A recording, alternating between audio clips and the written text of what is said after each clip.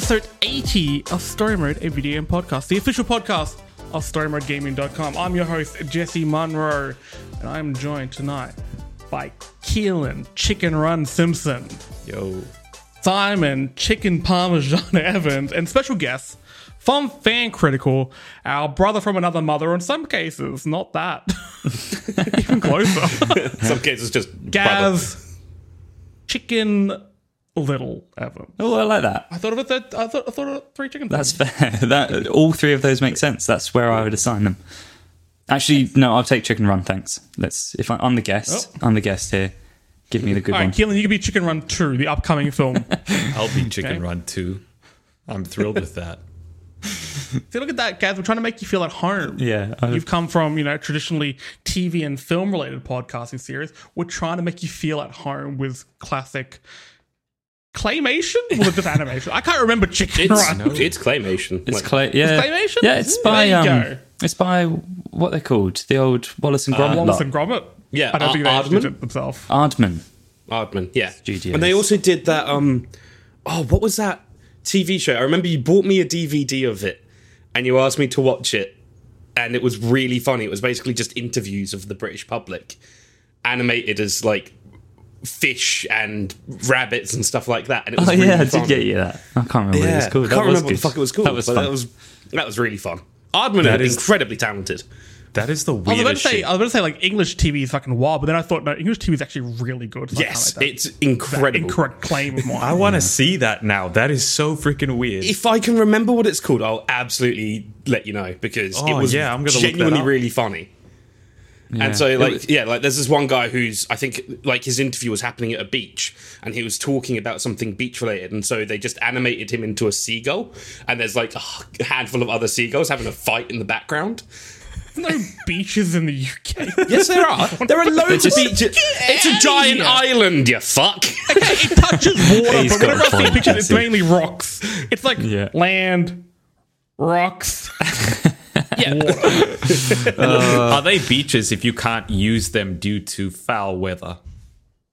Yes. Are they I still also like the beaches? chicken just a reference shit there, the beach. foul weather. Yeah, there you go. I'm glad you got it. Count the chicken references. Drink every time you hear a chicken reference. Done. Gaz, how you doing? I'm very well, mate. I'm very well. I'm so. I feel like there's a little bit of my soul that has been replenished, having seen you this evening, Jesse. I know. It's been a bit much. I haven't seen you for. Far too long. I mean, this is the problem. We are constantly locked down, and when we're not locked down, we're We're lazy. lazy Busy. and shit at catching up. Well, no, we try to catch up a fair bit, and then just things keep coming up. But when this lockdown's done, we're going to go get some Viking dinner. Oh yeah, we are. Yeah, with big giant knives and giant slabs of meat on my plate. For people who have no context of this conversation, you're not going to get it. That's just Gaz and I just catching We up just now. do that. We do that. If I'm able to come over to Melbourne at the allocated time frame, I would love to fucking take part in this, because Yep, it just you can eat sounds- Viking dinner. We're done. we're Viking Done. descendants, by the way, so Yeah, that's true. don't worry about it. Yeah, that's cool. And speaking of Vikings, if I was going to come to the main topic, I would have had a great segue there, but I'm not yet. Keelan, how are you doing? I Not am. main topic, Keelan. I'm frustrated and Is annoyed. that Keelan Simpson retrospective episode?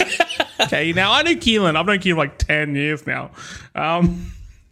We could do a Keelan Simpson retrospective episode, actually. Been a in hindsight. shithead the whole time. He has been, if anything, getting worse. Keelan, how you been?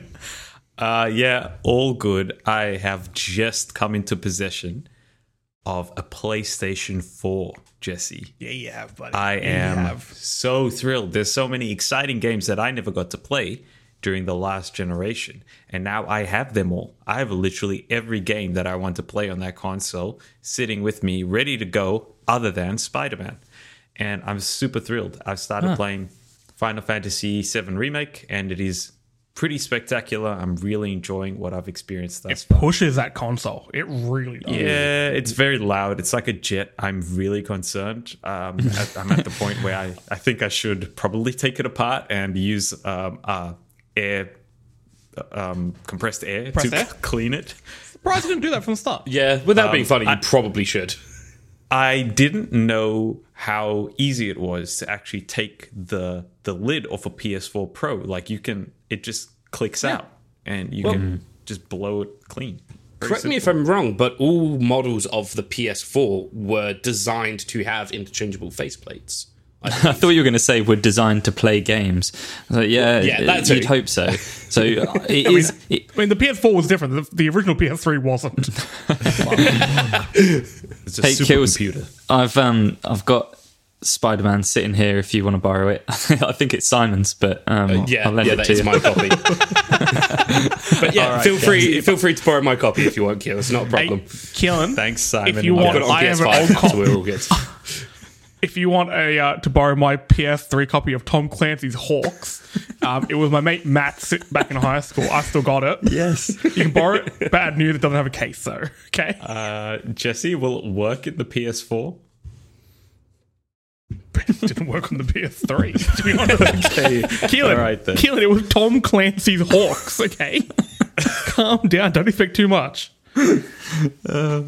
I'm running out Some of games say- to play, Jesse. Some so say I'm it's the desperate. game that killed him. You're running out of games. Yeah.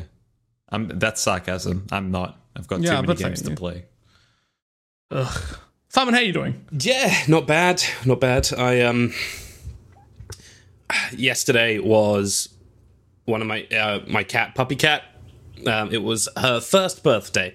So, in all of her excitement, my partner decided to throw a shaking birthday his party head no. for my cat. No, She's invited. no problem with a birthday party for a cat. Not a problem. But you know what I'm going to name? say, Simon, because I've been against this from the start. The name is name? nonsense. The name is absolute nonsense. For Call it chicken cat. A drink. look, for what it's worth, okay, my cat is called Glitch. Suits him very well. I wanted to call this cat Pixel. It is an ode to obviously video games as a whole, and also the webcomic Gamer Cat, in which there are two characters, one called Glitch, the other one called Pixel, and there's a handful of other people. Cool. Like, I really, really enjoy that webcomic. I think it's really cute. Yada yada. And after a lot of debate with my partner, we could not decide on a name, and we were joking around. And there is a TV show, quote unquote, on YouTube called Bee and Puppy Cat. And Puppy Cat is like this interdimensional being and has some sort of superpowers and stuff. And it's quite funny, a little bit silly, sort of Adventure Time-esque humour. Mm-hmm. And Puppy Cat is genuinely hilarious in that. And so we were kidding around and we were like, haha, why don't we call this cat Dog? What about Puppy? And then I was like, what about Puppy Cat? And we're like, yeah. And that stuck, unfortunately. So... it was a joke that went too far. You went on such a walk there to try and take the blame off yourself. Yeah. To only admit that you're the one Yeah, who came that up with was on well, you, dude. As a joke, I didn't think it would actually stick. Yeah. It didn't. You're the one who made it stick. No, I'm not. I'm not the one that made it stick. I cannot You take... would be came the up with worst the name. lawyer. You named the cat. Good thing I'm not a lawyer. You can change the cat's name at any point. It's not like a legally binding thing. Does it have a license? No, but she it own property? She is registered with the council, so... And she does have a microchip. Oh, well. It is an And official thing, then. It is an It's on official the- thing, Touche. unfortunately. So when the I don't think council both councils- come round doing their weekly checks of Cat welfare checks. checking everybody's attics and basements that you haven't got any illegally hidden cats, and they're like, Cat's driving in the street, the cops pull it over. What's your name, please, sir? Puppy It's Cat. Thomas. It says Puppy Cat right here. Hold on. I shit you not. I have seen signs. You know those VMS signage boards? Good that film. aren't trailers? They... Jesus Christ. Me. I've been derailed. Thank you. Yeah. Dennis. God, this podcast's free. I have seen. Imagine All right, charging people for this nonsense. I'm going to go back. I've seen signs that literally say inspectors are conducting door-to-door checks to check registration of animals. You will be fined if anything is found out. Yeah, That's that is apparently a legitimate thing. wait. That is It's- genuinely it's- a thing. It's quote unquote, you can't hear my air quotes here, real, legally binding name. It can have that. That's fine. But day to day, call your cat like Robert. No, I call her. Don't call it Robert. I tend to call her Poop Cat at the moment. After an incident where Yeah, no, stick with Puppy Cat. Look, after an incident in which we had to give her a bath and she screamed. This is a cat that doesn't know how to meow properly. When she's hungry, she sort of does a pathetic little at you. Not like a sheep, but whatever. Yeah, that was a sheep. Yeah, that was a really sick sheep that just I know died. my animals. Good job. It wasn't a part of The chicken. Simpsons when Moe's like, what sort of barnyard animal is this? Meh. The baby goat. Is it a baby goat? But no, she does like a really pathetic little meow. And then when we took her to the vet the other day just for injections, she meowed properly. I'm like, oh, cool. So you do know how to do it. You're not just an idiot. And then we had to give her a bath a couple of days later. And she screamed. She's never made a noise like this before. It sounded like we were actually skinning her alive, the noise that she was making. She was stabbing me in the shoulders because we had to give her a bit of a bath. It was The name. unreal. So yeah, The vet said his name. And the cat's like, I feel, wait, this is my fucking name. I feel, This is like a I feel joke. bad for your partner if you stab your partner every time you need a shower. Well, that's true. Why is she washing me? Well, 'cause you can't be trusted to look after yourself. Yeah, if fair you're enough, not going that's to do fair it yourself, Jesse, how are you? I'll get soap in my, I don't get shampoo in my eyes. No more tears, my ass. I'm always crying unrelated to shampoo. But speaking of tears, odd segue that one.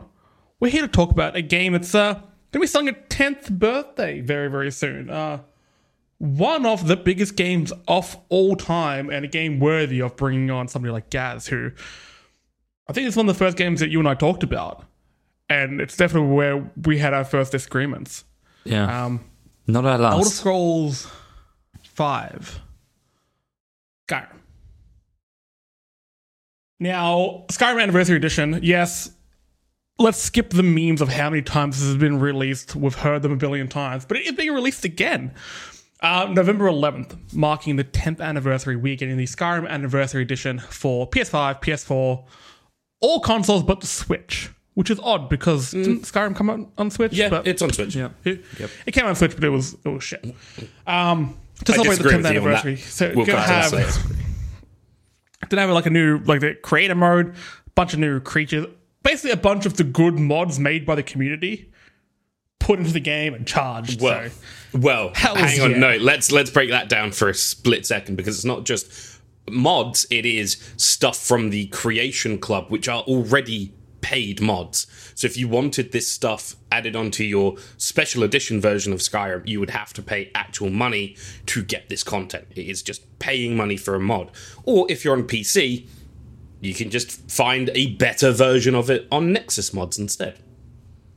Anyway. do that. Don't give them your money. Give me money. I don't care what you do. But we thought to celebrate 10 years of Skyrim, let's talk about Skyrim. And it's it's a big, convoluted open world of a game. So let's have a big, convoluted open world of a conversation in this one. And I'm just going to start off from the start. Gaz, Yeah. how did you feel when you first started playing Skyrim? Skyrim takes me back to a particular time in my life, and it's a very sort of personal journey. My journey with Skyrim. It was at a time where, as a youngster, I was one of those kids that ended up with a long-term girlfriend way too early. So 16 years old, first girlfriend, lasted like 7 years because I didn't know how to stop it. And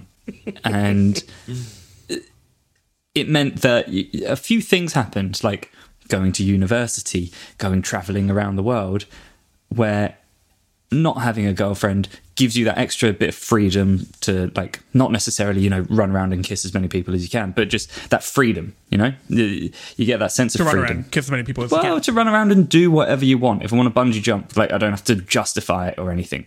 And anyway, so I felt like I missed out on a bit of that. When I was about 22, split up, and I moved to London, to the Big Smoke, on my own. Not on my own, with basically moved there to be closer to my real partner. friend of this pod, Len. And that year was like the greatest year of just me being totally free. And a big part of that year was Skyrim. And it sort of represented a lot of that. And that for me, there weren't many games that I'd played like this. Like, I had played Oblivion, but I was kind of late to the party with Oblivion. And I liked it. It was good fun. But I think I was too late. I was too late to really get into the movement, the Oblivion movement. And Skyrim came around, and it just the combination of that medieval fantasy setting, the open world nature of it, and it is so vast. Like, still to this day, the size of that game is huge, and the way that you can control your own destiny and be whoever you want to be. It was like the game was talking to me in real life. I got fucked up here, and I should have done the Love Letters episode with Gaz about Skyrim. I messed this all up. Scrap the episode. Cut it here. That was beautiful. Oh, thanks. So it was cathartic. It was representative of where you were in life, and you wanted freedom, and you got it in this game. I did. And I'm assuming that London is also very glitchy. So it sort of represented that as well. Yeah, like walking to walls and shit. Talking to kind of Whiterun guards is very much like talking to bouncers at London clubs. It doesn't matter what you've done or who you are. That man fucked a chicken. Get him. They're always trying to kill you with a sword. This is what life is like in London. But yeah, I love it. It is my favourite game of all time. It is a deeply flawed game in many ways, but that in a way is kind of part of its charm as well. And I won't have a bad word said about it. You're going to hate me in this podcast. Before that, I know. Simon, how about you? What were your first impressions when you first picked up the game? This was my first proper Elder Scrolls experience. This is where I got introduced to the series. And I fell head over heels in love with this game. I actually remember initially creating my character because, Gaz, you were visiting at that point. Because I was still living in Spain. Gaz was visiting. And I was like, make him an orc. And I was like, no, I'm going to make myself a Nord because Nords look pretty fucking cool. Didn't realise how massively racist they are. But, you know, I wanted to go for the whole two-handed, heavy armour-wearing... Racist. An orc, apparently. dude. I know. Orcs are pretty cool, man. Yeah, they are, absolutely. I agree. And I see that now. But, you know, my initial... And they look like you. Yeah, we spent way too fucking long trying to make him look somewhat like me, actually. Yeah, now that I think about it. We did. And, you know, it was a really, really fun moment. And then obviously the whole opening intro. And it was like, you know, one of the first lines is, what in Oblivion is that? And I was like, oh, wait, I know. Hang on a second. And then Gaz was like, yeah, that's something they say. And I'm like, okay. And got really, really excited about all of this. He said the other game's name. Pretty much. Well, that's the thing, because I review. didn't know how interconnected and how vast the scope of the lore for Elder Scrolls as a franchise is. I didn't know that. I was coming in entirely blind. There's a storm brewing, getting mighty Morrowindy around here. Oh my god, he did it again! Don't let that dagger fall on you. Anyway. This scroll's pretty old. It's an elder. Paltry fine for that. Have a drink. I'll drink. Drink the chicken. But, that was... It was my introduction to the Elder Scrolls universe. I actually went 50% on buying a secondhand Xbox off of Amazon with my stepbrother because he wanted an Xbox 360 for something else. And this was the reason I bought an Xbox 360, was to play Skyrim. I saw the ads. I was like, oh, that looks really fucking cool. I saw the live action ad where, everyone in the town that flees, was pretty cool. and it's just that one dude with the sword on his back, and he just walks up to this dragon. And oh man, that was so fucking It's 100% cool. Though. If that released today, that is for a mobile game. Oh yeah, It absolutely. has big mobile absolutely. game YouTube ad energy to it. Yes. But my comparison point for this sort of gameplay was actually RuneScape, because I used to play RuneScape when I was a little kid. And side note, I've been playing it a fair bit this week as well. Gotten back into it, and I was like, "Oh, this Again, is." I ask again. What year is it in Perth? Old school RuneScape is spin the wheel. surprisingly fun, all right? Also, the fact that it's now on mobile makes it way more accessible and way more fun. Anyway, and yeah, so that was my comparison point, was RuneScape. I'm like, oh, this is exactly how I imagined playing RuneScape in first person would be. Like, this is exactly the sort of systems I would expect them to implement. The combat feels the way that it should. And I had such a good initial impression with Skyrim. And to this point, I love the opening parts of Skyrim more than anything else. I think when you first load into the game and you're, still like between levels 1 and 20, and the world feels kind of new and Fresh. hostile. That's when I love that the most. I love that gradual progression. And that guy that you couldn't fight 2 minutes ago, well, you've leveled up twice since then because you snuck around and shot someone in the arse with an arrow. And hey, that's enough to get you leveled up. Cool. That's how I play. Yeah, I know. And all of a sudden, hey, that guy's not quite as challenging anymore. And that satisfaction you get from that, I love the way that progresses. What about you, Kills? How do you feel when you first fired up the old Scrim? I have a bit of a story to go along with this. I was given Call of Duty Modern Warfare 3 as a gift by one of my Wrong podcast. As all good stories start. Call of Duty Modern Warfare 3. And it was a gift around Christmas time, something around then. And I hated it. The multiplayer sucked. I couldn't get into it. So I returned it back again because he's like, here's the receipt, like, if you don't like this. And I traded it in for Skyrim instead. And I put that game into my Xbox 360, and immediately I'm like, yep, I've made the right choice. This was what I should have done from the get-go. I was a huge fan of the previous games of the franchise, but when I played Skyrim for the first time and I opened up the map, that big 3D real-time, by the way, map.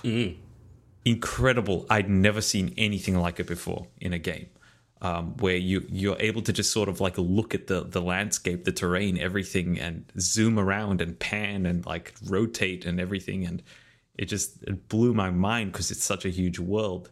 Came out of I think it's a cave or something, after that first introduction mission, and the game is just like, go right ahead. You can go to the town if you want, but you don't have to. And that just that fucking blew my mind. I was in love, and that game busted my 360. My 2006 360. It red ringed around that time. I was so devastated, and I was like a poor student at the time. But believe me, that same week, I made it happen, Jesse. I made it happen. I went and I bought a new 360. I don't remember where I got the freaking money from, but I went and got a new 360 just so that I could keep playing that game. Do you have like a scar on either side of your torso? That would explain so much. Oh my god. I remember we were playing a game around the same time, and I was seeing you every week back when it launched, and we both had such very different experiences. So what about you? So, okay. This game when I used to play a lot of PS3, PS2 games, I lived in a house that didn't have internet, basically. It was very strange. Just because of kind of where we lived, we had one connection, and my dad always needed it for work. So when I come home from school, a lot of my mates would be going online, going to forums, talking about the new Skyrim game, and I didn't really bother. I used to read a lot of like gaming magazine stuff, but I was quite insular with how I'd play my games. So I never really saw the critical response I was getting other than reviews that I read in magazines, so like professional reviews, which was only a fraction of what the reception of this game was. So I went into this game in a bit of a bubble. Before this, I played Oblivion. I really enjoyed it. And I still don't know what exactly about Oblivion I liked. I think it may have been the story. It was quite out there, and some of the going through the Oblivion Gates, everything felt quite different. It felt alien. It felt like there was a genuine threat, which I always appreciated. And I remember, I loved other Bethesda games. I put, 400 plus hours into Fallout 3. Absolutely adore Fallout 3. Skyrim came around. And look, I put time into it. Put 300 plus hours into it easily. When I tell people that I don't love the game, they all think that I played 5 hours and I quit. And it's not that type of game. You can't do it. I adore parts of this game. But I remember even from the get-go, it starts and it just didn't have that punch that I wanted it to. And then when the game opened up, I'm like, okay, here's everything, but what is compelling me to go forward? What's pushing me to level up? Why am I getting stronger? Is there a goal here? I just felt like, hey, you put out into the world, go do stuff for the sake of doing stuff. And I don't know why, that just didn't click with me. Yeah, and I know that it sounds kind of hypocritical. Other games, Fallout 3, you leave the vault for the first time, and it has that same feeling. You can go do whatever you want. But, you're sort of drawn to do the story. You're drawn to Megaton in Fallout 3. And the mission there is really interesting. And it has consequences. And it's like, a big moment in that game. Skyrim didn't. You do that opening mission, which seems pretty cool. Dragon, you're shipped in from somewhere else. You're going to get executed. Dragon comes along, saves the day. And, the dragon lands. I'm like, cool, I guess. It's not the most, interesting looking dragon I've seen, but I'm sure the other dragons would be great. They're all like that. You go do a few of the first missions, it's like, I don't feel anything compelling me to go forward with the story. And again, you can go do all these side quests, and that's what the game's about. Because the main story in this game sucks. I agree. Yeah. Dragonborn, so somebody in your family fucked dragon at some point. You have dragon DNA or whatever. You can shout loud, good, and then you go fight a bigger dragon at the throat of the world before he eats the world or whatever it is. Okay, but side note, what a cool name for a mountain. The throat of the world. Yeah.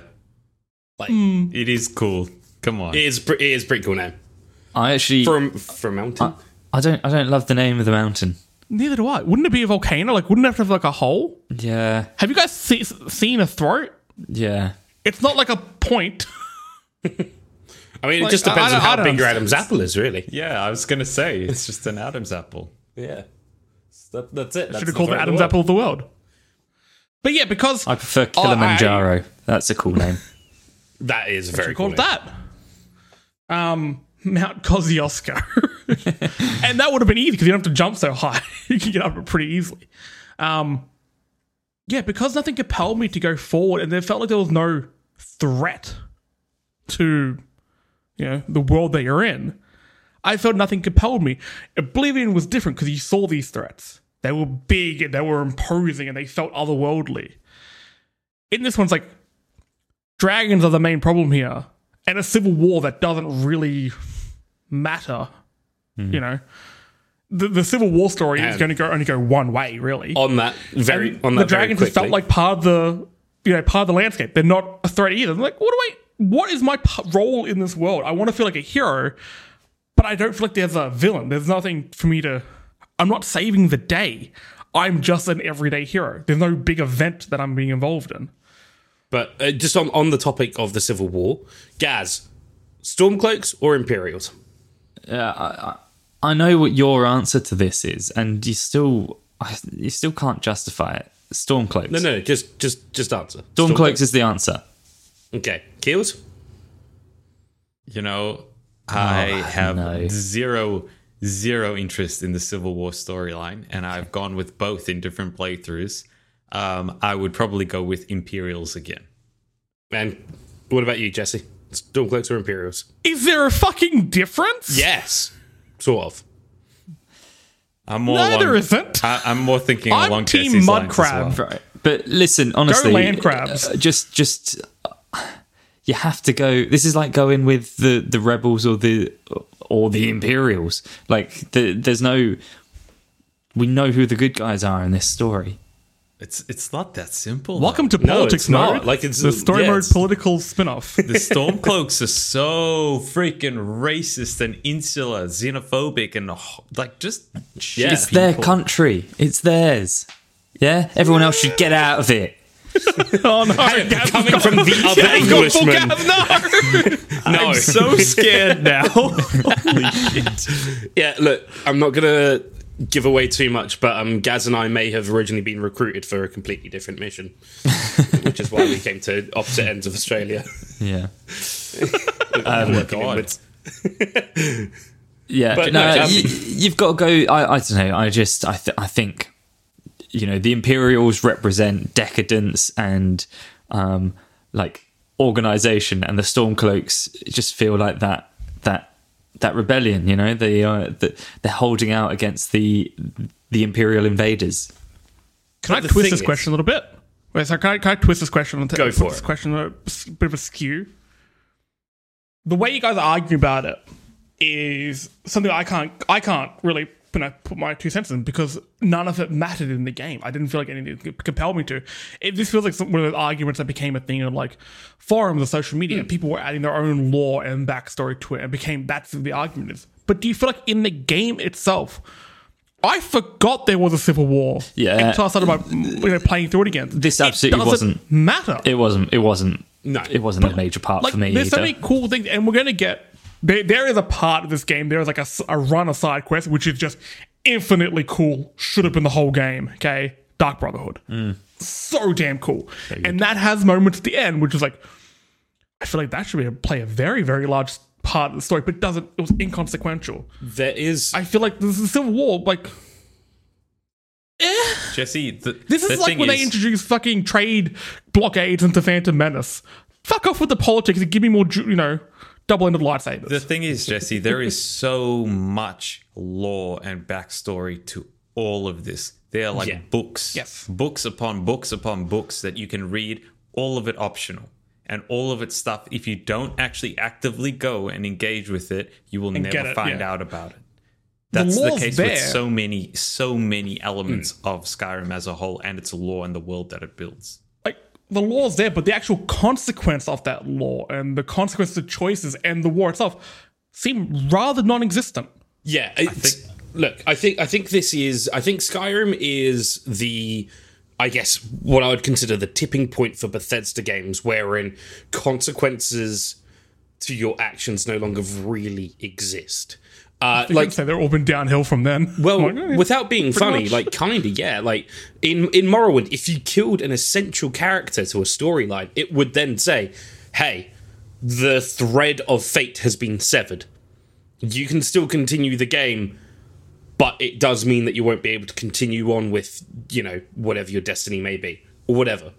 It lets you make that choice, and then tells you, "Hey, look, you fucked up, but if you want to carry on playing, then go for it." Whereas in Skyrim, you don't get that option, regardless of which side of the Civil War you take, or how you decide to treat the Dark Brotherhood, or the Thieves Guild, or whatever. There are people you cannot kill. It doesn't let you kill, and when you kill them, they just fall onto their knees for a good 5 minutes, whilst you're still sat there with your two-handed warhammer, just bashing their head in on repeat, and you're like, why have you not died? Why have I not turned your brains into mush? strong neck. Very strong. Never skipped neck day. Never skip neck day. I'm always saying. But, like... That's how you get a third of the world. Fair. All right, I'll give you that one. But, like, it's one of those things that, like, that is where I think the standard was set. Because they're like, look, there's so many times in the optional quests and some of the Radiant quests where you do get those chances to make a decision which has an impact on that one quest, but in the grand scope of the game, it isn't a huge deal because the game itself is so big, and it would be hard from a development point of view to really make those consequences be felt. Like, if you decided to side with the Stormcloaks, does that mean that all the price, because it's harder for merchants to get their goods in, does that mean that the Oh price God, of... we're going to start talking about Brexit. Oh Christ! Is this Stexit? No, we won't start on that. But like, you know, like that could be a hypothetical little thing that they could do, which is, hey, look, you sided with the Stormcloaks. It's harder for the merchants to get their goods in, so the price of things goes up. Yeah. That would be cool. But that's so hard to implement because you've then got to reprogram the average cost for every item in the game that could potentially be held by a vendor. And then what about the fences if you side, like when you go with the You just put Thieves extra Guild? 10% on everything or whatever. That's easy. I don't think like stuff like that wouldn't matter, but could you think of the events of the game. Now think of you as the hero not being involved in them. Would much change, really? I mean, Yes, Jesse. There is a lot. Those fucking siege missions, which sucked balls, they would yeah. never have happened if you were They not wouldn't have involved in that. Yeah, but they didn't have to. But- they are not like world-altering things. That war would have continued with or without you. Okay? It would because- have ended with or without you. The dragons, again, was this actual dragon going to swallow the earth? Because he's Yes. big, but he's not that big. The world's pretty big. No, so I'll this- say it here first. Gaz, you know about geography. Yeah. Can you confirm that world big? Relatively, it depends. Relatively. I'll take that. I'll take it depends. bigger than a hat. Okay. Smaller than the sun. How big's a hat? Thank you. Well, there you go. All right, this is Okay, coming from here's a Mr. question for you Geography. True statements. Here's a question for you guys. Do you think Skyrim was too big? No. No, I do not. Why's that? Well, so here's the thing, right? Just going back a step, your major bone of contention is with the sort of the main storyline. Well, fantastic news for you. You don't even need to play the main storyline. Go and enjoy yourself in this gigantic world, and you have got so many options to take your character wherever you want. And I tell you what, as well, once you're finished doing the fantastic Dark Brotherhood quest line, good. once you're finished with that, give something else a crack. Have a go at doing the Thieves Guild or the Mages Guild or Companions. It's all companions. good. Yeah, You the get your companions, you get your thieves stats all up. So I am going to be just a voice of contention with everything here. Again, I actually quite like the game, but I want to be a dick. You get your thieves, you level up your thieves skills and your stealth and blah, blah, blah. But to what end? Because this one of the things is nothing towards the end game, and I'm talking not just end game of main story, but also, your level 100 and anything. Nothing changes. Jesse, There's no there's a very limited amount of enemies, and when you get to the point where you're just kind of killing giants and stuff, it's like, okay, I've sort of capped what I'm doing here. And it Yep. doesn't take that long to get to that point, I find. it's I really think Jesse. it does take a while. I found that You're a scrub, mate. I had a hard King of games here. A harder Host time. of podcast. playing the game by trying not to do the generic stealth archer build. So when I steered away from that, it became more engaging because I actually had to think about what I was doing and the enemies that I was taking on. Jesse, you mentioned something really interesting earlier that I wanted to flag. You said you're just another hero or something along those lines. But you're not. No. You're not. You're like a messianic figure, man. You're like the dude. You're the hero. The You're the biggest Dragonborn. hero possible, And I think that's part of the problem. Because if we go back to Elder Scrolls 3, you're literally Jesus. You play literally fucking Jesus. And you come back from the dead and you fucking save the world and everybody's happy. It's great. Been there. But then in Elder Average Scrolls Wednesday. 4, you're just a dude. You're just a person. The hero of the story is someone else. And that's what makes that story, that main story, interesting and compelling. You're talking about the ever-present threats and stuff. Yes, there's that there as well. You can physically see those Oblivion gates open. Whereas in Skyrim, the occasional dragon will fly over you. It's not quite as threatening as It feels like it's meant to be there. yeah. Yeah. I know. I do know what you mean about Oblivion, and that, like, going to Oblivion and the Daedra and stuff. That's fucking cool. That's amazing. That is like, some sort of level of Dante's Inferno. Like it's great. I do love that element, and I missed that in Skyrim, and I know what you mean. Yeah, it's not present. Oh, I'm chipping away at this. But, No, no. hold on. No, yeah. Don't get ahead of yourself. The thing with Skyrim as a whole is that everybody who loves it can acknowledge the flaws. And I think that regardless of those flaws, it is still one of the single most compelling adventures you could ever go on, so far as video games are concerned. You nailed it. Like, don't get me wrong, there are flaws out of the arse of this thing. Like, the amount of bugs on them, like the PS3 version in particular, are insane. But you have fun with all of it. And there's like, Keels, you were talking about like the whole stealth archer build. And, you know, that's sort of, it's a very common trope. Everyone sort of pokes a bit of fun at it. But what's really fun, in my opinion, is you go in there, head to toe in heavy armor, wielding a massive two-handed sword. You get swarmed by a whole bunch of enemies. You just shout in their face, set them all on fire, and cleave them all in half with your massive sword. And that feels awesome. The combat, while very simple and pretty straightforward, feels very Bethesda. Feels very visceral at the same time. The sound effects sound great as you just go through people. There's that one guy who had his shield up, so you have like this one-on-one fight with him, and then you activate the kill cam and you chop his head off, and then some of the other bandits start fleeing and running away to the hills because you are just this god that has walked in, set everyone on fire just through your voice, and then cleaved all of them in half. You are to be feared. You are a powerhouse. So you should be the fucking villain of the game then. I'm scarier than this fucking dragon who lives up on the neck of the mountain or whatever the fuck it's called. Okay, he lives up there. Oh, what makes him so special? Oh, he's a little bit bigger. That's it. No, because that's it. Apparently, he can dislocate his jaw and swallow the earth. That's all I've heard about this guy. So with Alduin, he he can manipulate time and space, and essentially, I mean, there was a period of time in the history of, you know, the Elder Scrolls universe where men and elves were subjugated under the dragons. They were slaves to dragonkind, and dragons ruled everything. And Alduin would essentially just eat people constantly to keep himself around, keep himself strong and powerful and in charge. And it would be one of those things that you don't dare fight against your suppressors, because he will literally eat you. And if you get eaten by Alduin, you don't just go into the afterlife. You are gone from existence. You do not exist anymore. Everything about you is gone.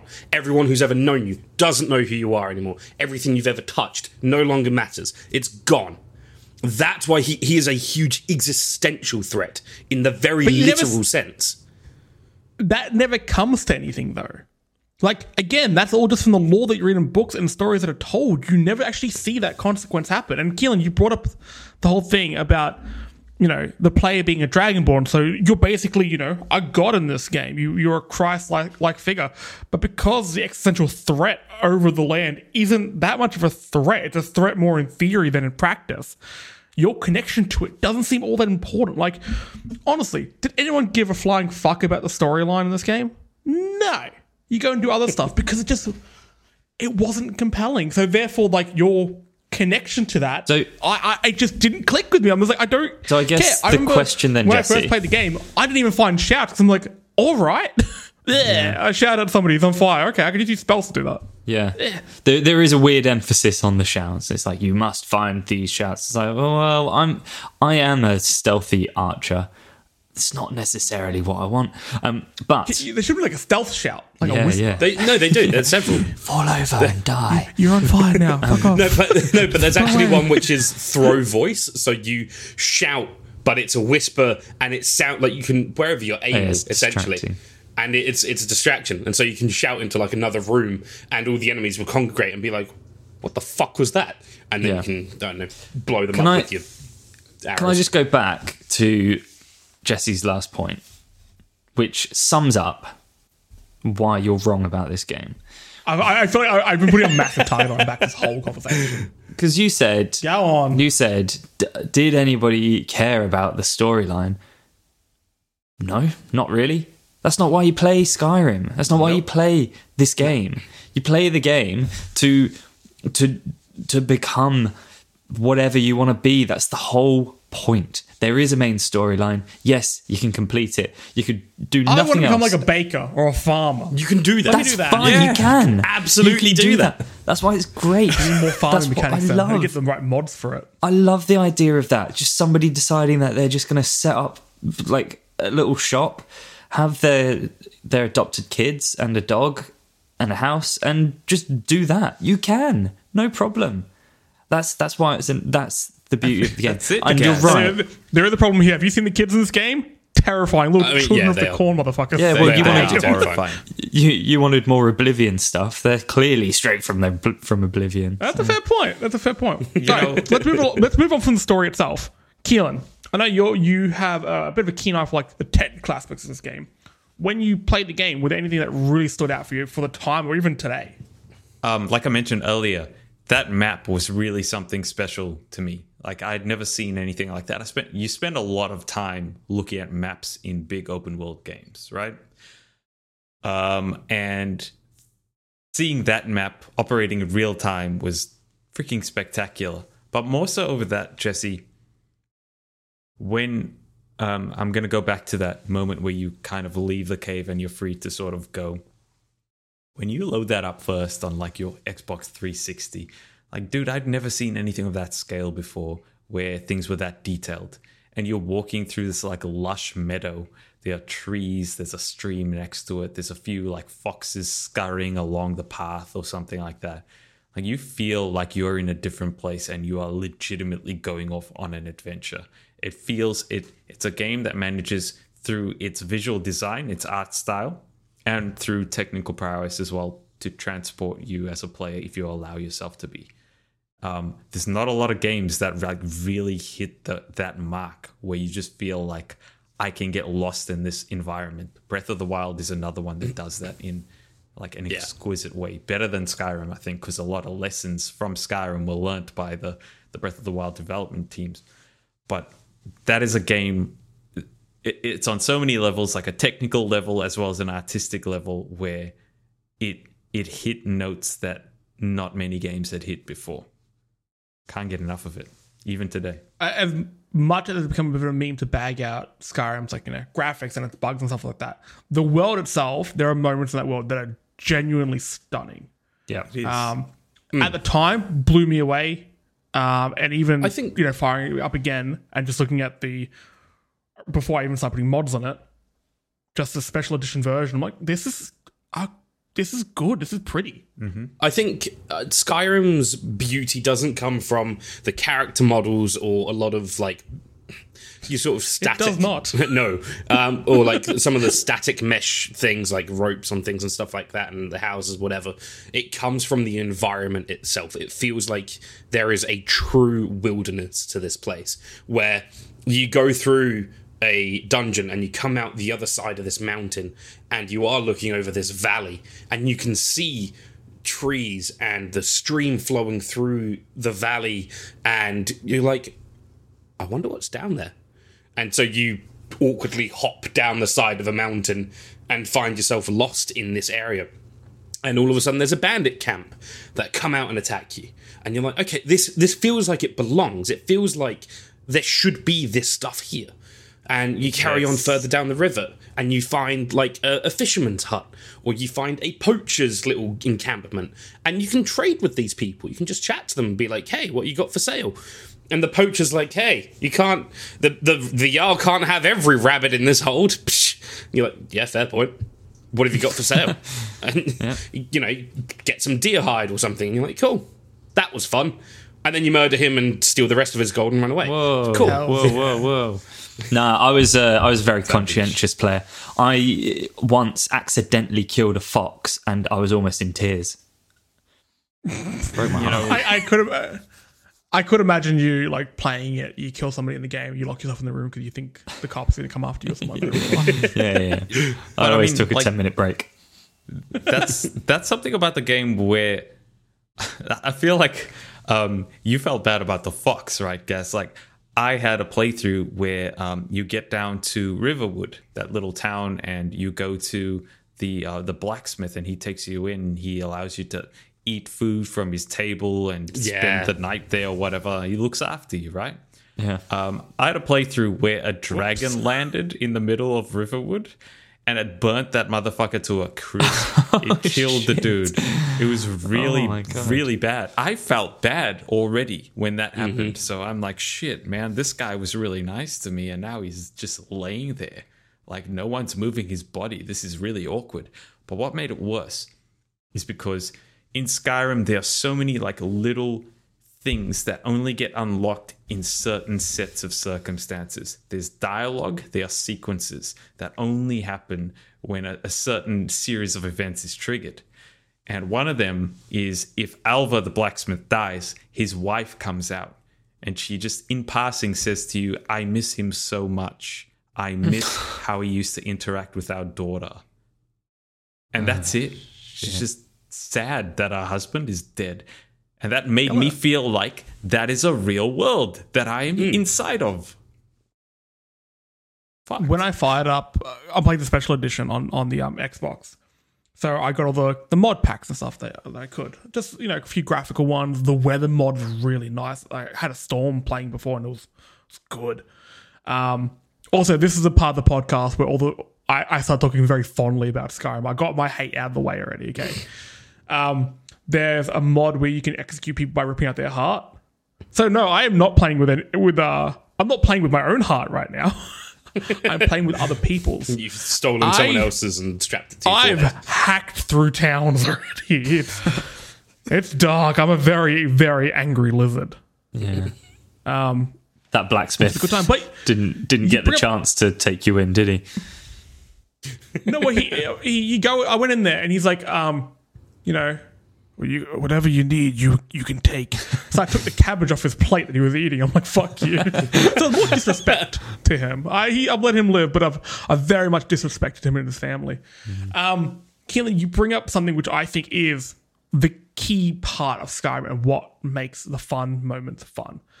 The random encounters. Just random shit that happened. I feel like this is the first game I ever played where that was a real big thing, where I was talking to people at school about it and they were having very different, moments to me. Keelan and I, back when we used to be in a band together at band prac, we would talk about these weird things that would happen. Like, I didn't know that dragons could just land sometimes. Because you do your first few story missions and you have these predetermined moments where the dragon comes. It's like, cool. So I thought that they would be like mission encounters. And I just remember walking like through massive paddock, because a lot of this game is open field, and seeing that shadow overhead. I'm like, did I trigger a mission? And I was getting flashbacks of playing Fallout 3 when that UFO blew up over me. And it's like a really random encounter where there's a UFO that you've never seen before. You didn't even know UFOs were in this, coded into this goddamn game. And suddenly there's one with a flame, like a tail of fire and smoke coming out the back of it, crashing it, and you're like, I'm going over there. I'm going to see what you get. You get the laser gun, blah, blah, blah. But having flashbacks to that, I was like, is this like a super rare encounter? Like, is this like the one random dragon that's in this game and I found it somehow? Anyway, it killed me. But then whenever that type of shit would happen further in the game, like a dragon would land next to some giants and you just kick back. It's like, oh, okay. Didn't know this could happen. You'd be walking around, suddenly a bandit comes flying across the screen because a mammoth just went, get the fuck out of here to it. Yeah. That stuff is fun. And it also helps you build up rivalries, I found. So playing at the moment, my first playthrough in 9 years, there was a bard near a river really early on in the game. Very much too high a level for me. I thought I'd try and fight. Obviously, he killed me.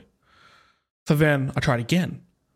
And before I went there, I would kill a few other people, get some other weapons, get a shield. And I'm like, he's still higher level than me, but, you know, as you do in these sort of games, you can sort of cheese a few early wins and get a weapon that's far too powerful for where you're at. And you can make the game a little bit easier for a little bit. Kept chipping away at him. Can't find him. I then looked him up online to find out where he hangs out. He's one of these wanderers that can spawn in 30 different points in the map. So I'm patrolling those 30 points at the moment.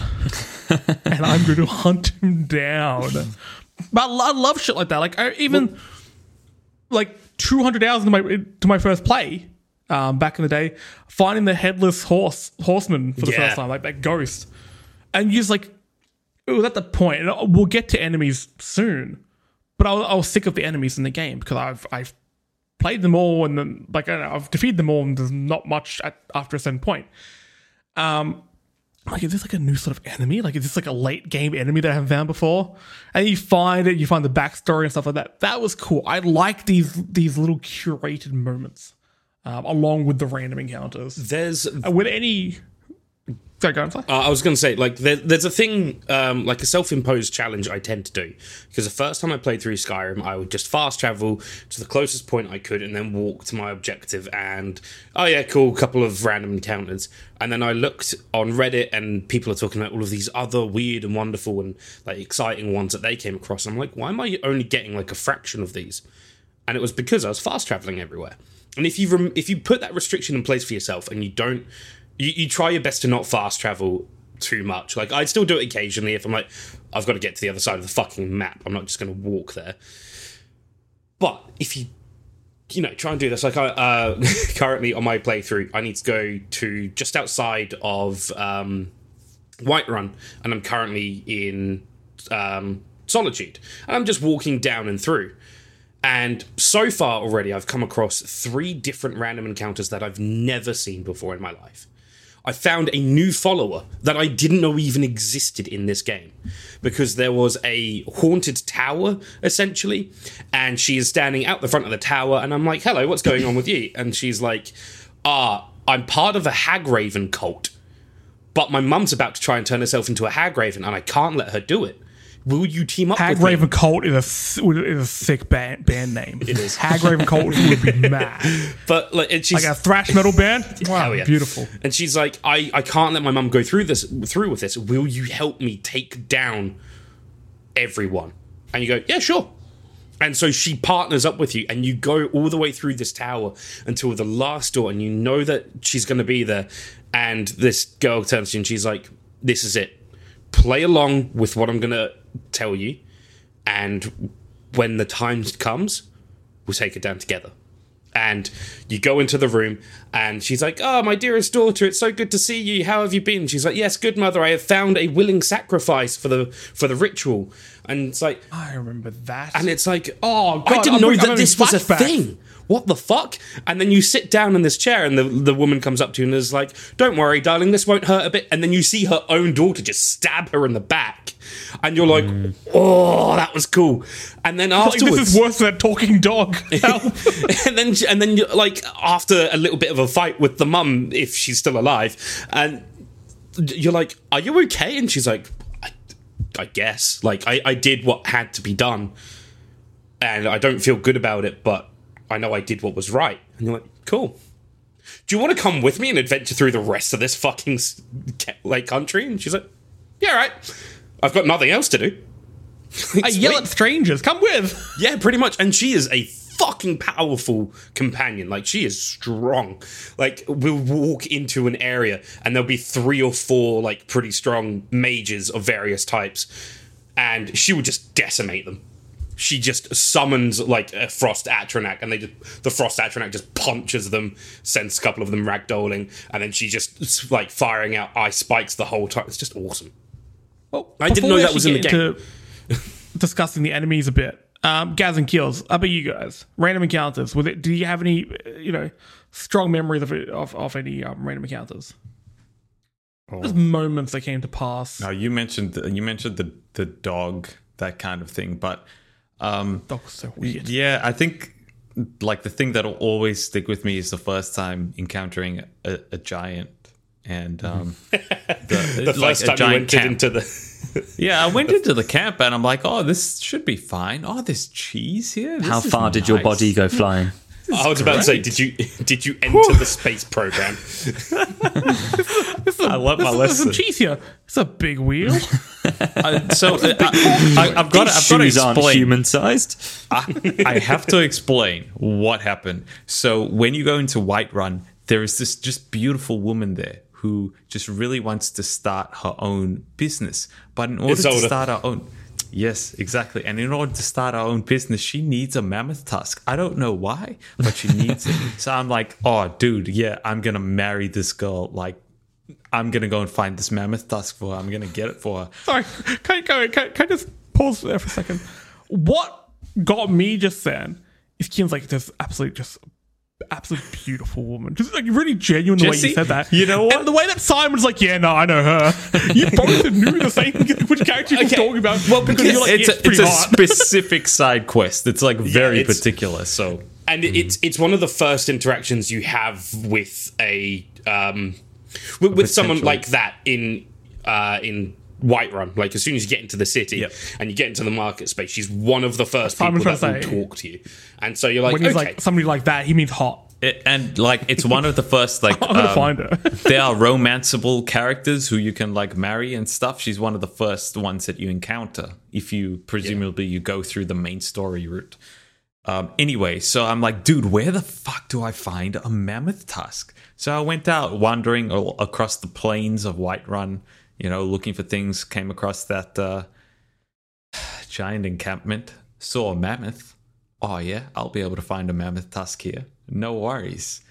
Found some cheese. Got shot to the moon. It was great. Yeah, that's what happens. The giants are an enemy I wish there were more of. But I also like how they just kind of mind their own business with the mammoths. You can go really close to them and they're just like doing their shit. They're not enemies. They just inhabit the world alongside passive, you. Yeah.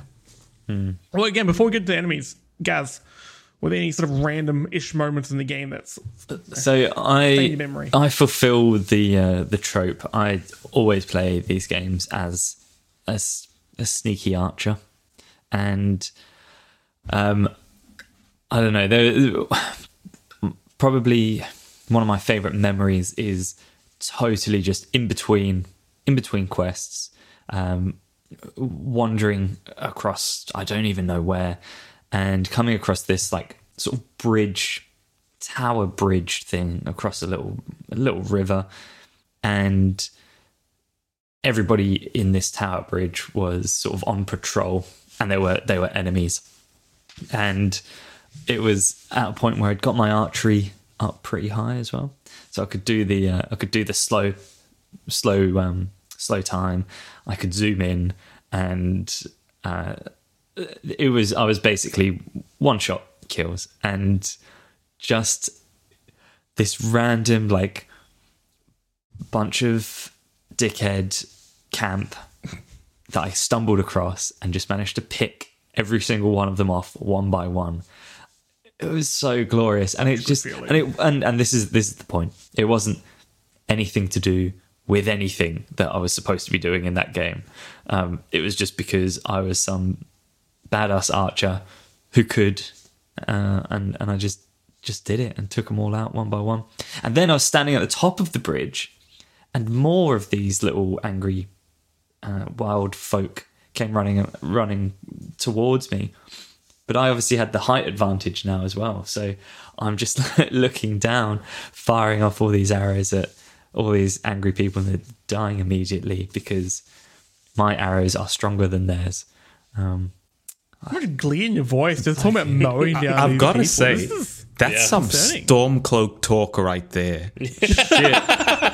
I've never hidden my allegiances. These wild people, my arrows are stronger than theirs. Oh my goodness. Yeah, absolutely. No, I was always a wood elf though, so you can't accuse a wood elf of being racist, can you? You can. Yeah, I mean, if they're part of the Old Merry Dominion, yes, you absolutely fucking can. Oh, there you go. Okay. Now, this is going back to something that did actually start to disappoint me towards the end. The enemies in the game. did anyone else find them sort of limiting? Yes. You know, you have your bandits. You had like maybe 10 different types of enemies, and there were some interesting ones I wish I saw more. You know, it reminds me of when you play Breath of the Wild, which I guess is definitely a game that wouldn't exist the way it does if it wasn't for Skyrim. Like, the gaming landscape is so heavily influenced by Skyrim that without it, it would be shitter, I guess, for some people. Simon, you know, what are those weird wormy dudes in the desert? Starts with M. The Moldugas. Yes. They're really cool. And I wish every area had its own specific creature, but it really seemed like it was only the desert that had them, and they felt different. Like, you'd go there to have a bit of a real fight. Fight in Skyrim, there was only those big seals. The Hawkers. The Hawkers. Yeah, they're cool, but it was like, why aren't there more of them? It took me so long to find my first one, and when I saw them, like, I thought it was one of the centaurs from like Fallout. Like, what is this like fleshy mass? But you got them. You have some different like forest creatures, made of sticks and magic. Good for them. Giants and mammoths, cool. And then bandits, knights, warlocks, mages, and dragons. Elves. Falmer. Elves. All Dwemer creations as well, Dwemer. which were awesome. I loved them. I loved the Falmer. designs, Yeah. and fighting them was interesting too. I loved their designs were so sick. goddamn interesting. I The remember Centurions going were into a such a pain in the ass. Like, Yeah. I remember the first time I went into Yeah, I a was gonna say. dwarven ruin and the sphere came out, and I'm like, oh man, this guy's pretty tough. Like, it took quite a few hits with my, I don't know, probably steel sword at that point. Oh man, that took quite a few hits. That was a bit of a challenge. And then I got to the entrance of like the next area, and this hulking dwarven centurion just climbs out of its hole, and I'm like, oh Yeah. fuck. You think it's a statue, and then it starts Yeah. moving. You're like, shit. Yeah, I think it's a Like- statue. There's a lever next to it, and I'm like, oh yeah, it must be for the closed gate that's right behind it. I was wrong. I was so wrong. I actually was going to bring up the Centurions because I think they're the coolest enemies in the game because They they have are. a very unique design. They feel threatening. They're these hulking figures. I They're- kind of wish that so they're sort of the cool enemy of the underground areas. I wish each area sort of had like its, pseudo boss kind of characters like that, like your giants. I feel like that the game was really missing between. I think There there was a lot are of just like cannon fodder and then a few harder ones. I was the going to say, I dragons. think there's a few harder ones that you're not maybe giving enough credit to. Like, for example, the Spriggans that you mentioned earlier, the sticks that are kept alive with magic. They are guardians of a foresty area, particularly in the southern regions of Skyrim. And they are kind of mini-bosses because early levels, they hurt, and they hurt a lot. Yeah. The other, I guess, sort of bossy area would be in certain colder areas, you'd either have the Ice Wraiths or the Frost Trolls. And everyone knows about that one Troll, fucking yes. Frost Troll. Yeah, That what one bell end? fucking Frost Troll. Well, that's the thing, because it's like the second main quest, and you going up to High Hrothgar, and this giant fucking Frost Troll just comes down and turns you into a fucking pancake with its fists, and there's nothing you can do about it. No. It's, that was hard. And then I think the first time I got past him, I just had to run away, because I just couldn't beat him. It works though. Yeah. I feel like that's sort of an issue with this game. Like you said, early on in the game, these enemies are really, really hard. But this isn't a game that you play 10 hours of. It's not a game you play 30 hours of. You're going to play it for 100 plus. I think a lot of people did. It was sort of designed for that. But you get to a certain point and a certain level across, your different specialities where these enemies become relatively easy to kill. And then there's just, at that point, you'll say 35 hours in. And when they come relatively easy, you still have, if you want to be a completionist, you have hundreds of hours ahead of you. And then the combat becomes just, I'll give you a I'm tip. too strong here. The game, the world doesn't sort of keep up with you. I feel like you get really far ahead of the other enemies in the game. Turn the difficulty up, man. No, I'm a coward. No, but even then, I want different types of enemies because they're all Yes. going to fight in the same way. Like, okay, you turn the difficulty up, and they're going to deal out more damage, and I'm going to take more hits to kill. cool, but are they fighting in a different way? No. Do they represent something cool? Like, even visually, do I feel like this is different? Like you said with the Centurions, you felt threatened by them. You felt like they were awesome. Same with the Giants. You don't get that feeling again from any characters. And again, I found the dragon designs quite boring. They were very traditional. I would have liked to have seen something a bit different there, or even seen like other creatures that would have, kind of been able to fight dragons. Something and other creatures of that sort of ilk. Well, where you see other standard dragons fight them, and it's like, okay, it's pretty close, and then Alduin comes in and just like each one bite. It's like, okay, cool. That's how I know you're dangerous because you're killing the things that I can't with ease. Now you suddenly feel like a threat. You're not just some old man, big dragon on top of your throat or whatever you're doing. I hate Alduin, man. He sucks. There's enemy of the show. I think there's a certain threshold where I think it's around the level 50 mark, where going into a crypt or a tomb, and you're fighting your standard Draugr as you used to, you're mowing through them, and there's a couple that I've come across where you fight a Draugr Deathlord, and they change the way they fight. And they are different because normally, Draugr Deathlord, that's fine. It's like 3 hits from my axe, not a problem. But then this guy starts chucking spells at you that take 50% of your health in 2 hits. And you're like, what the fuck just happened? Like, I'm used to mowing this guy down, and now I'm actually having to use my stockpile of health potions to just not be immediately eviscerated. Cheese wheels. Yeah, all the cheese wheels.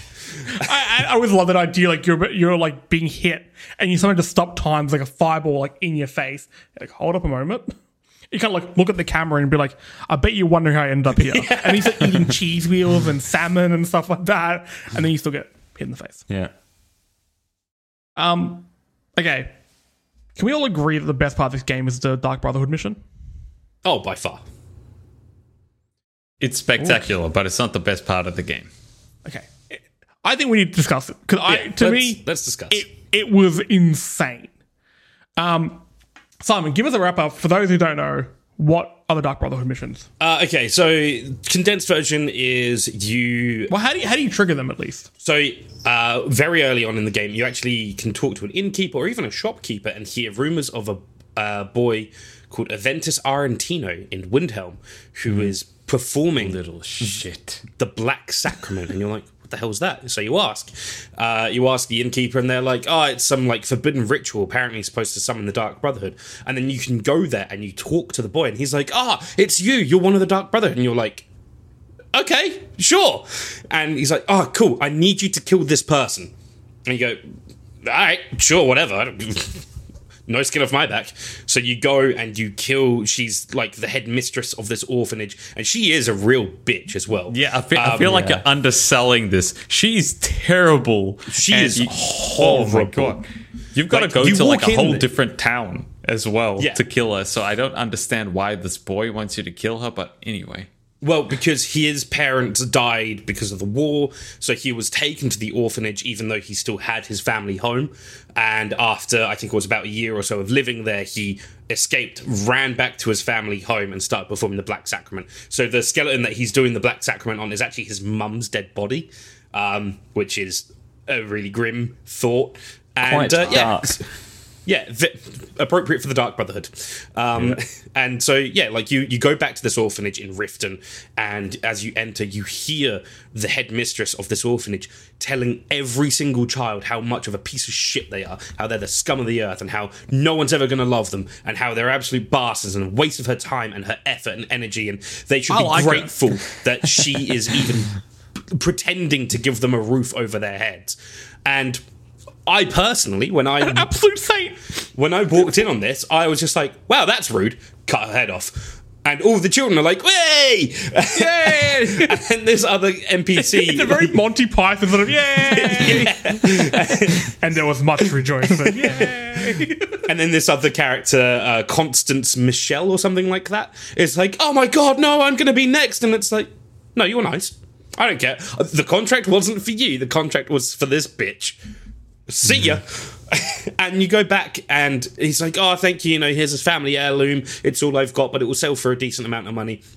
And a couple days later, the courier comes running up to you and he's like, I've got something to deliver for you. Wouldn't say who it was. And you open it and it's just From the devil. Well, it's just a handprint and the word saying, we know on it. The next time your character goes to sleep, you get abducted in your sleep and you wake up in this dark shed. So cool. And this character is sat on top of a bookshelf menacingly whilst this one single lamp is swinging back and forth. And she's like, heard about what you did.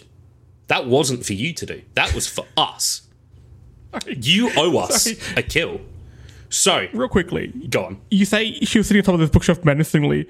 If you woke up seconds earlier, it would have been her climbing up this bookshelf. It would have been the least menacing thing in the world. No, I like to imagine that when they kidnapped you, they know, you've been asleep for hours. She's actually been sat there for 12 hours, and she's like, "Can you just wake the fuck up? My leg is dead. I'm hungry. I've really got to pee. Please, I just need to pee." And then you wake up, and she's like, "Well, you owe us a kill. Someone here is guilty of this crime. You need to find out which one and kill whichever one you think is guilty." You don't find out which one is actually the guilty party. It's not the best court. But this isn't how it doesn't decisions matter. should be made. The way I do it is I kill all of them because fuck it. They're all pretty dickish. So I'm like, all right, fuck it, you all die. And then she's like, I mean, you can't be wrong that way. I like it. You can come join us. And this is where the path splits. And you can either go and report the Dark Brotherhood to the Empire and be like, hey, I know where the Dark Brotherhood are. And they're like, okay, cool, we're going to go mount an attack on them. Come along. And Has anyone ever done that? them. You can either join the Dark Brotherhood or the Narc Brotherhood. Yeah. Damn straight. God damn, that was good. Or, you do the correct thing, which is join the Dark Brotherhood. You get introduced to 100%. everyone. Yeah, you do the right thing and join the assassins and murder people. It's a good time. And the end of the Dark Brotherhood mission is really cool because partway through, you get introduced to this important character who's like, hey, I want you to carry out the greatest thing the Dark Brotherhood has done in over 200 years. I want you to kill the Emperor. And you're like, cool. And he's like, not yet. We've got shit to do first. And you've got to assassinate, the Emperor's cousin. And you've got to lay traps. It's this whole burp. It is Assassin's Creed. You were going up the chain of command to get to the Emperor, and there's all these twists and turns. The other clans get involved, and there's infighting with the Dark Brotherhood.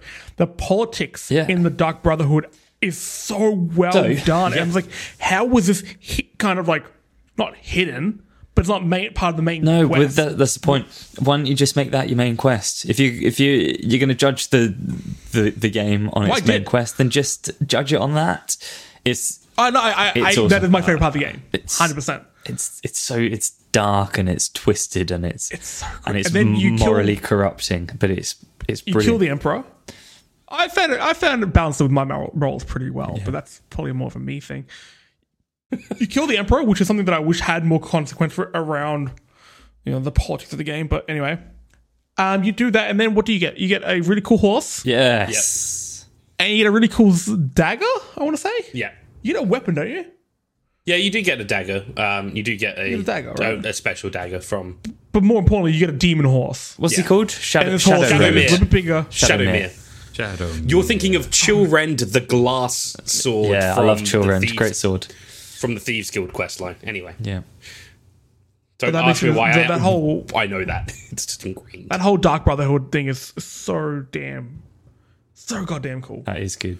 Now, another reason I don't like the main story, and one of the things that really burned me on this game, and maybe this is why I think I'm very much in two camps of this game. Parts of me absolutely adore some things, but parts of me kind of complain a lot, which I tend to do it in real life anyway. It's because at the time I was starting to get a little bit over some of the systems, over some of the enemies, over some of the repetition. The game bugged out on me. There was a mission I was really getting into, and I just got locked, and I couldn't do anything about it, and it just paused. it halted my progress at the exact wrong point for me, and I just put it down like, I am done. I've put too much effort into this. I'm forgiving far too much, and I'm done. So maybe that has colored my experience. And look, now that I'm playing it again, I am going to play it for a while. I can see myself sinking another 150 hours to it again. But I just want to clear that up. Maybe that is one of the things that's kind of. I think there's a few other like faction missions which I think are really, really well done. For example, the DLC with the vampire one, I completely forget what it's called off the top of my head. Wasn't there a whole broken thing with the vampire one where if you got bitten? Oh no, sorry, that was Oblivion. You could get bitten by a vampire when you're inside Oblivion. Or no, there was another area in the DLC. Anyway, if you got bitten by a vampire there's an ingredient you need to make a potion to cure yourself, but there's one ingredient that's not in that realm. Oh. And you can't go back as a vampire. So it's like you're kind of cooked. Oh, Shivering They Isles. patched it, but I remember that happening. Dawnguard. That's Shivering that's the Isles. name of it. Dawnguard. The Dawnguard questline is awesome and introduces the single best companion in Skyrim, being Serana, the Vampire Lord. And regardless of whether or not you choose to sign with the Dawnguard or with the vampires in Castle Valkyr, I believe it is, and you know, whether or not you fight for good or you become a vampire lord yourself and, you know, destroy things from the inside, either way, you go through this awesome journey with Serana and you meet some really interesting characters, and like there's so much like tied into this that it's just awesome. And you have genuine moments with Serana, like regardless of which way you go down this, it all accumulates into a final fight with her father, who wants to block out the sun for eternity. And of course, Mr. Simpsons did that. Simpsons did it. Thanks, South Park. South Park did it. But you know, like it's really cool because, you know, from an objective point of view, if you're a vampire, now obviously you're already hunted down and you're not on equal footing with humans, and the sun is a huge problem for you. Now you can obviously try and blot out the sun anyway. Yeah, but that will alert all of the humans and make sure that you are all burned constantly, and that's not really going to be beneficial to you. Doesn't matter how much strength you have in your castle, you are going to die by sheer numbers. The humans will win.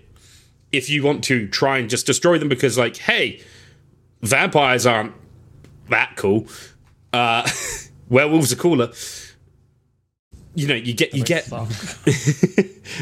end up in this like awesome climactic fight. Yeah, I stand by it. And Serana has this real heart-to-heart moment with you, and it's like, hey, we've gone through a lot, and we're going to have to kill my father, and I don't want to, but I'm glad that we went through this together. Like, I'm glad we shared this journey, and you're like, I love you. And she's one character you can't fucking marry. And it's like, why? The coolest fucking character in this game, and you can't even marry her. And you're like, fuck it. Can I talk about, briefly, can I talk about Blackreach? I was just about to throw it. Please. Go for it. Yes. Because I've only relatively recently realised Blackreach's sort of levels of controversy amongst the fandom of Skyrim. I love it. I love it.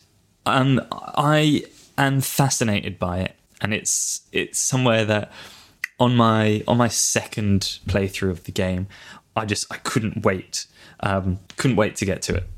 Because, well, sorry, for those who don't know, can you give us a summation of what Blackreach is? I will, yeah.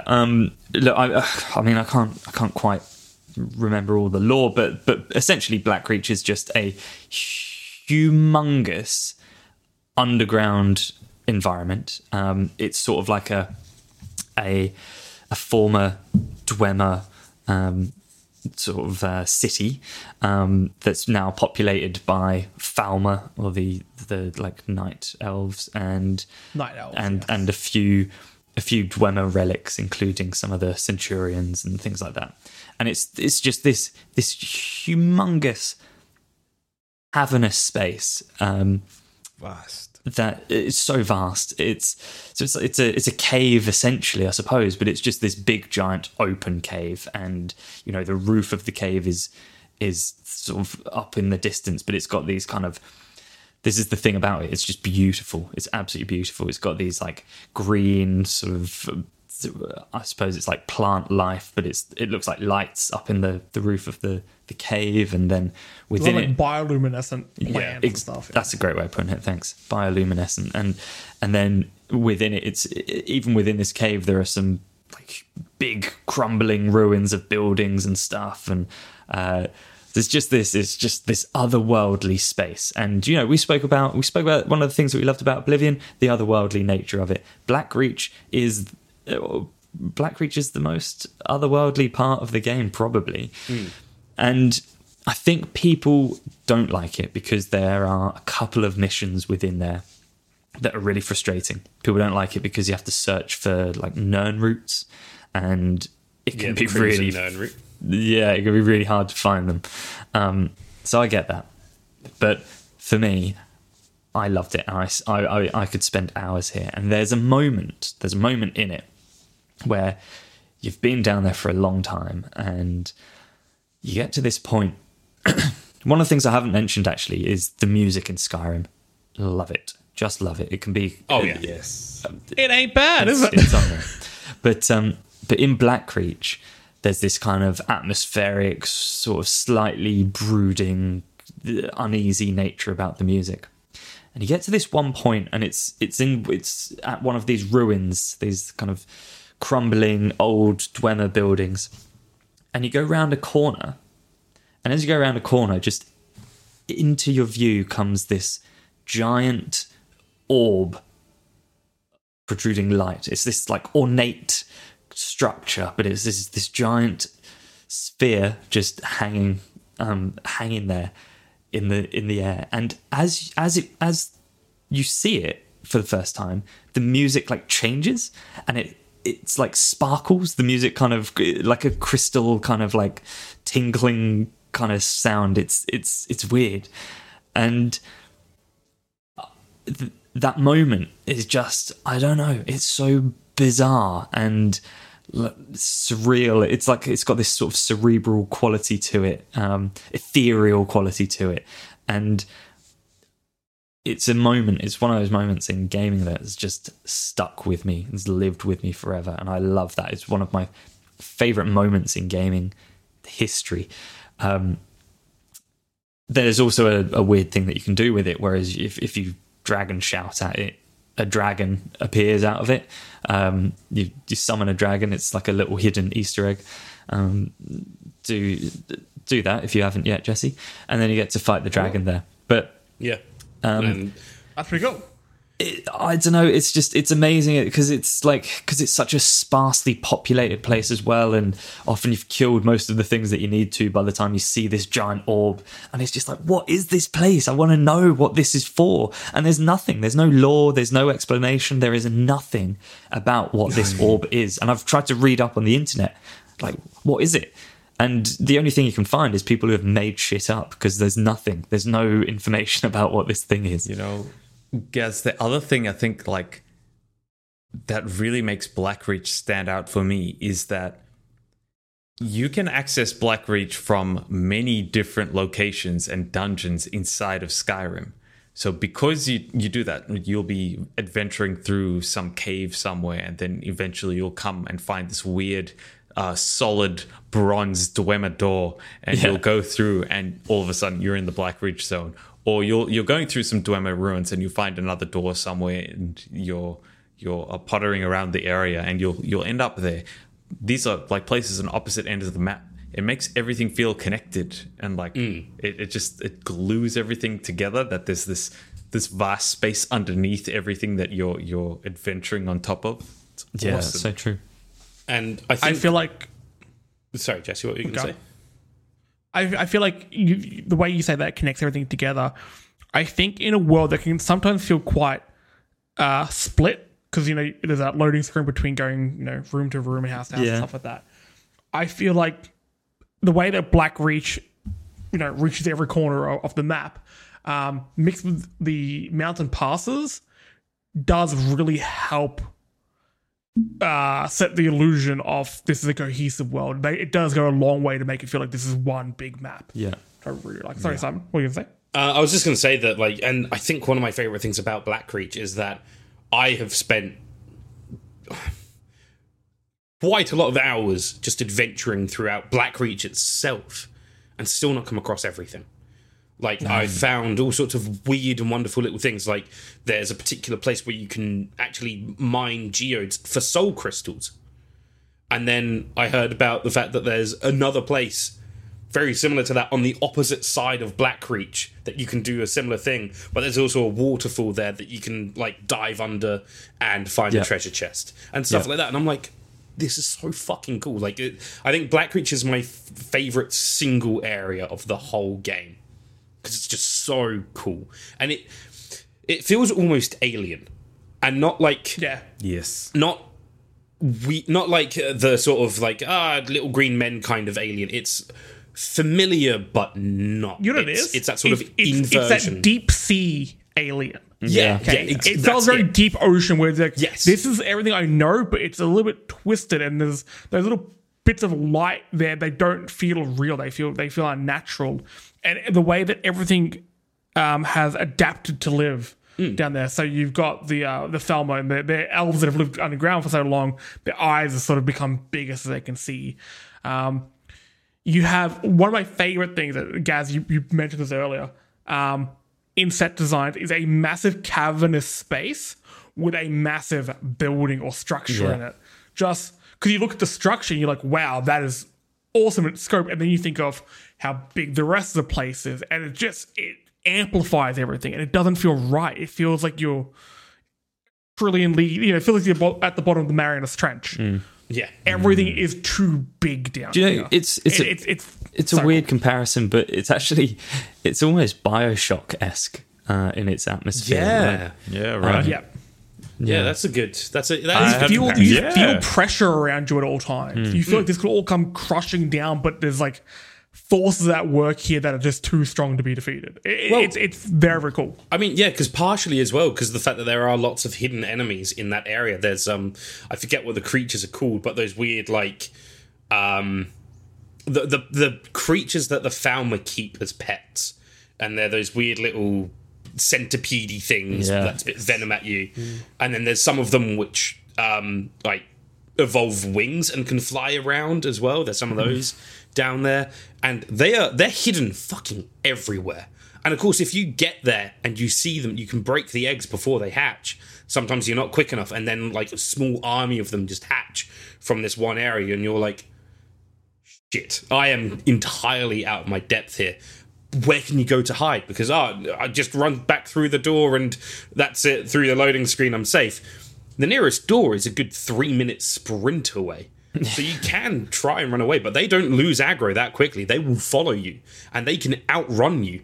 And so you just have to sit there and try and fight them. But it's not that easy because they're flying around zigzags and spitting venom at you the whole time, and it's tense. It's really tense. And it's not just one instance of that. They are around every fucking corner if you're not careful.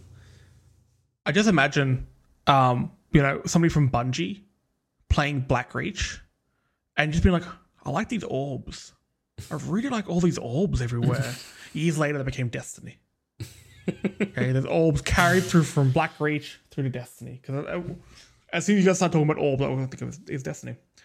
Now, before we start to wrap up, I want to go around the room and ask what you guys want from Elder Scrolls 6. What is something real quick that you want them to improve on, change, introduce, whatever, for the new one? For it to be on the Si, we'll PlayStation. start with you. You should have bought both. I Come over. want the Magic Anybody quest else? line to actually involve magic. Because for the love of God, as a two-handed warrior who knew nothing about magic, suddenly becoming the archmage of the college, I felt a little bit weird. That is so about true. That's very true. Honestly, I think if you went to Hogwarts and you had a massive two-handed sword, I reckon you could work your way up to principal pretty quickly. That's so true. Gillen, what about you? Like I said before, Morrowind, you were Jesus. Oblivion, you were basically no one. In Skyrim, you were freaking Jesus again. I want to be no one again in this game. I want it to be no obligation, you know? I don't have a destiny. I set my destiny. I think you've just kind of nailed wired and click with the character. And Yeah. like, you know, your role in the world, because you can go and do anything. You can go and just do side quests. But just like thematically, it didn't make sense because you are this Christ-like figure who's returned. You're meant to be part of the story. Maybe that's the kind of disconnection I think felt. so. We got there in the end, I guess. This is like my therapy session for Skyrim. We got there in the end. 3 therapists to calm you the fuck down. We got you there, Jesse. Gaz. It's all good. What about you? I would like more weird areas, like Blackreach, or like Beyond the Gates of Oblivion. More weird stuff to go, Some diversity in the world would be nice because it is just a lot of snow and mountains and forests. which is beautiful, absolutely stunning. But With an but yeah, exception. Did you guys play the DLC for Skyrim, specifically the one set in Solstheim? sometime, yeah. Yes. Oh, that was so fun. The Yes, Dragonborn that- DLC. The Dragonborn DLC, that takes you to some weird freaking places. That Yeah, because- library thing with Yeah, like, it- the Hem- shifting True. levels, and oh my god, it was awesome. Hamius Mora, I think the Yes, The dangerous name is? Lord. Yeah. Yeah. Lord. yeah. Yep, more of that. man, More of that. That is first off quite creepy in and of itself. But then secondly, when I went through that, I was pretty strong. Like, I'd been playing a lot of the base game. I was pretty fucking strong at this point. I had destroyed Castle Volkir and, you know, all the vampire lords and everything. And I had Tirana running around with me, doing all sorts of crazy shit. I felt powerful. And then I get taken into this place and I feel like nothing. I feel completely out of my element, and I'm running around in this weird universe where everything's twisting as you run through it, and then you try to jump somewhere, but then your jump sends you upside down, and you're like, what the fuck is happening? This is crazy. This is so much fun.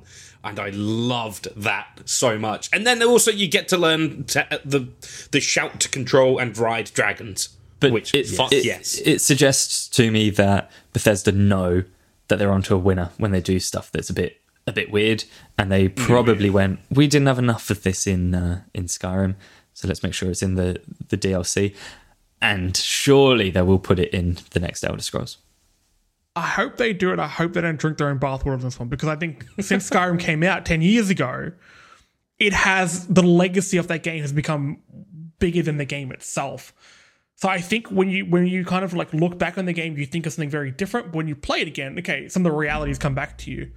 So I'm hoping they're just not like, everyone loved this game. It was perfect. That's why people still talk about it. Let's just make the same game look prettier. I'm worried about that because, look, Bethesda's not exactly swinging for the fences lately. So I'm a little bit... Well, now that they're under Microsoft, I, oddly enough, have a little bit more hope that they will be able to pull something together that will... Because the thing is that they're putting themselves into a corner by having not released a new game for the Elder Scrolls franchise in 10 years. It means that Elder Scrolls 6, whenever that does come out, wherever that's set, has got to be this incredible game that's got to tick so many checkboxes that people have built for themselves. And while it's not really fair on the developers to expect that of them, if it's anything less, then they run into trouble. It's the same thing as with like Half-Life 3. When that eventually comes out, if it isn't the greatest game ever made, people are going to be kind of upset about it. And that's my worry, is they're not going to take risks because of that. Yeah, absolutely. But That's the thing. They can't, like, Half-Life 3 can't be completely different. no. But it has to be Half-Life 2 continuation. Yeah, Same but with this. I think they lean into that too much. With Microsoft now owning Bethesda the way that they do, I think Bethesda now have a much bigger resource pool to draw from. And that includes better quality control, because Jesus Christ, the amount of fucking bugs in Skyrim is insane. And, you know... Oh, hi, Puppy Cat. I didn't realise you were in here. You know, Simon's got his strange, wrongly named cat near. but you know, like, then they can have more environment designers and they can have more interesting environments, because instead of it being, because Skyrim's development was weirdly small, there was like 8 people that did 90% of the dungeons. there was like 20 people that did the map overworld as a whole, and single-handedly placed towns and like bandit camps and points of interest all over the map. They did that by hand. They didn't just roll a handful of dice and go, all right, cool, this is where shit goes.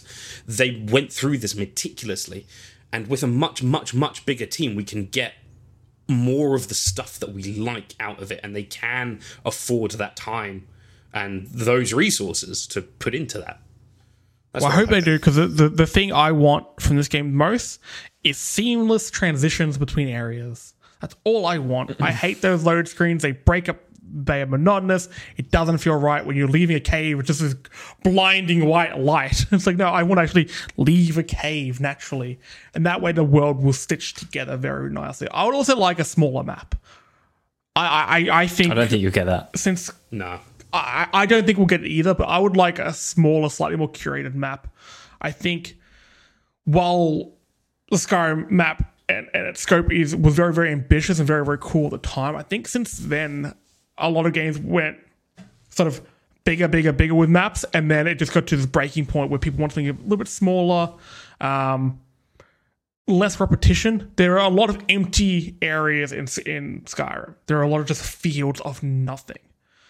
Just wind them back a little bit and take away a little bit of play fatigue. That could just me being a little bit older now. I don't have as much time to play, so I don't want to spend my time just running through an empty field. Just tighten everything up. Maybe make a few more interior areas. I know you can go into a lot of caves, but I'd like to go into more houses, or have houses be a bit more developed and towns be a bit more developed. Make those a bit richer and scale down some of the outside. I would like that a lot. And some different biomes as well. I'm not quite sure where the new one's set. I think they've announced. Where is the new one set? They haven't told us. They haven't? I thought they did. Nah. Okay. The teaser trailer that we would- got was basically the camera panning along the coast, and that's it.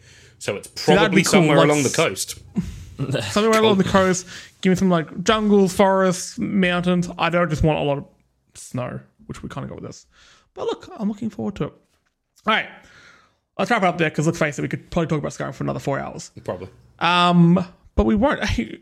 Before the 10th anniversary edition comes out, or when the 10th anniversary edition comes out, let's meet up again to discuss it. And then we can meet again for the 20th anniversary edition. But never in between those dates. Never. No, I won't be seeing you guys until then, okay? I'm looking for Mjolnir for then. Yes. Now, Gaz, if people want to listen to your beautiful voice yet again, where can they find you? Just keep listening to this, because Simon sounds very similar to me, I've heard. It is very distracting. No, come and listen to us at Fan Critical. We're available on all the usual podcast areas. What do you call them? Podcast. Len normally wraps up your podcast. Yeah, he does. Yeah. I'm throwing you on the bus here. Yeah. What would Len say? So Fan Critical is the best place to find us. That's our umbrella pod that contains everything that we do. All the shows. Check us out on Facebook. We're just Fan Critical there. We're on Instagram. We're on Twitter. Twitter. We're on. That's probably it, isn't it? MySpace, Pinterest, LinkedIn. Those ones. LinkedIn. Yeah. Making business connections. Seek.com.au. Not yet. We're not employing yet, but we might one day. Who knows? But yeah, definitely check us out if you are interested in listening to us talk about films and TV. I am about to go and record another podcast this evening with my Fan Critical member teammate John. We're doing a worst of Netflix, where we talk about some of the worst films available. What'd you watch? Cool. Oh, it's called Hotbot. Have you Is it watched about a fucking yet, robot? or- Yes, I've watched it, and yes, it is about a pleasure model sex robot that falls into the hands of a couple of quirky teenage nerds. Think Is you've it heard this better or film? worse than Gaz, Baby that could have been Geniuses? us. If we grew up together, Gaz, that would have been us. Oh, Okay. 100%. And then it would have been like it was a microwave. Yeah. Imagine all the shit we're talking the burn ward of a hospital all the time together. Time we have sex in the microwave. But yeah, like I said, if you want to catch up with all the great Fan Critical podcasts and the new shows you've been releasing, Spotify, iTunes, and all good podcasting platforms, which is where you can also find Story Mode. A video game podcast. Just search for Story Mode, a video game podcast. You'll also find episodes of Love Letters. I haven't done one for a while. Gaz, maybe I'll shoot you a message to do one soon. Oh, yeah. Maybe we'll do Skyrim again. Who knows? Let's do something else. I mean, Now, if you want to keep up to date with all the Skyrim and gaming news, StoryModeGaming.com. You can also find us on all social media platforms, all the good ones, all the ones that are still around. You can't find us on MySpace, but we're at StoryModeAUS. We're also on Twitch at StoryModeAUS, where you can find these podcasts getting recorded live every Sunday evening. And we also do a bunch of streams throughout the week. We played a shit ton of The Forest last night, and it was good. And Keelan, I'm so sorry for knocking down our little hut. I hate you. But we'll be back at it next Saturday, and we'll have a few other streams this week. And as Gaz mentioned at the start of the podcast, I believe, Fan Critical is on Patreon. Just search for Fan Critical. Chuck a couple of coins our way, and you Buckaroos. get access to a bunch of extra content, which is always good. But, lads, it's been a pleasure. Gaz, thank you for joining in. Keel's assignment, you get contractually obliged. yeah, There's no real contract, but I would yell at you in the WhatsApp group if you didn't rock up, okay? yeah, that's fair.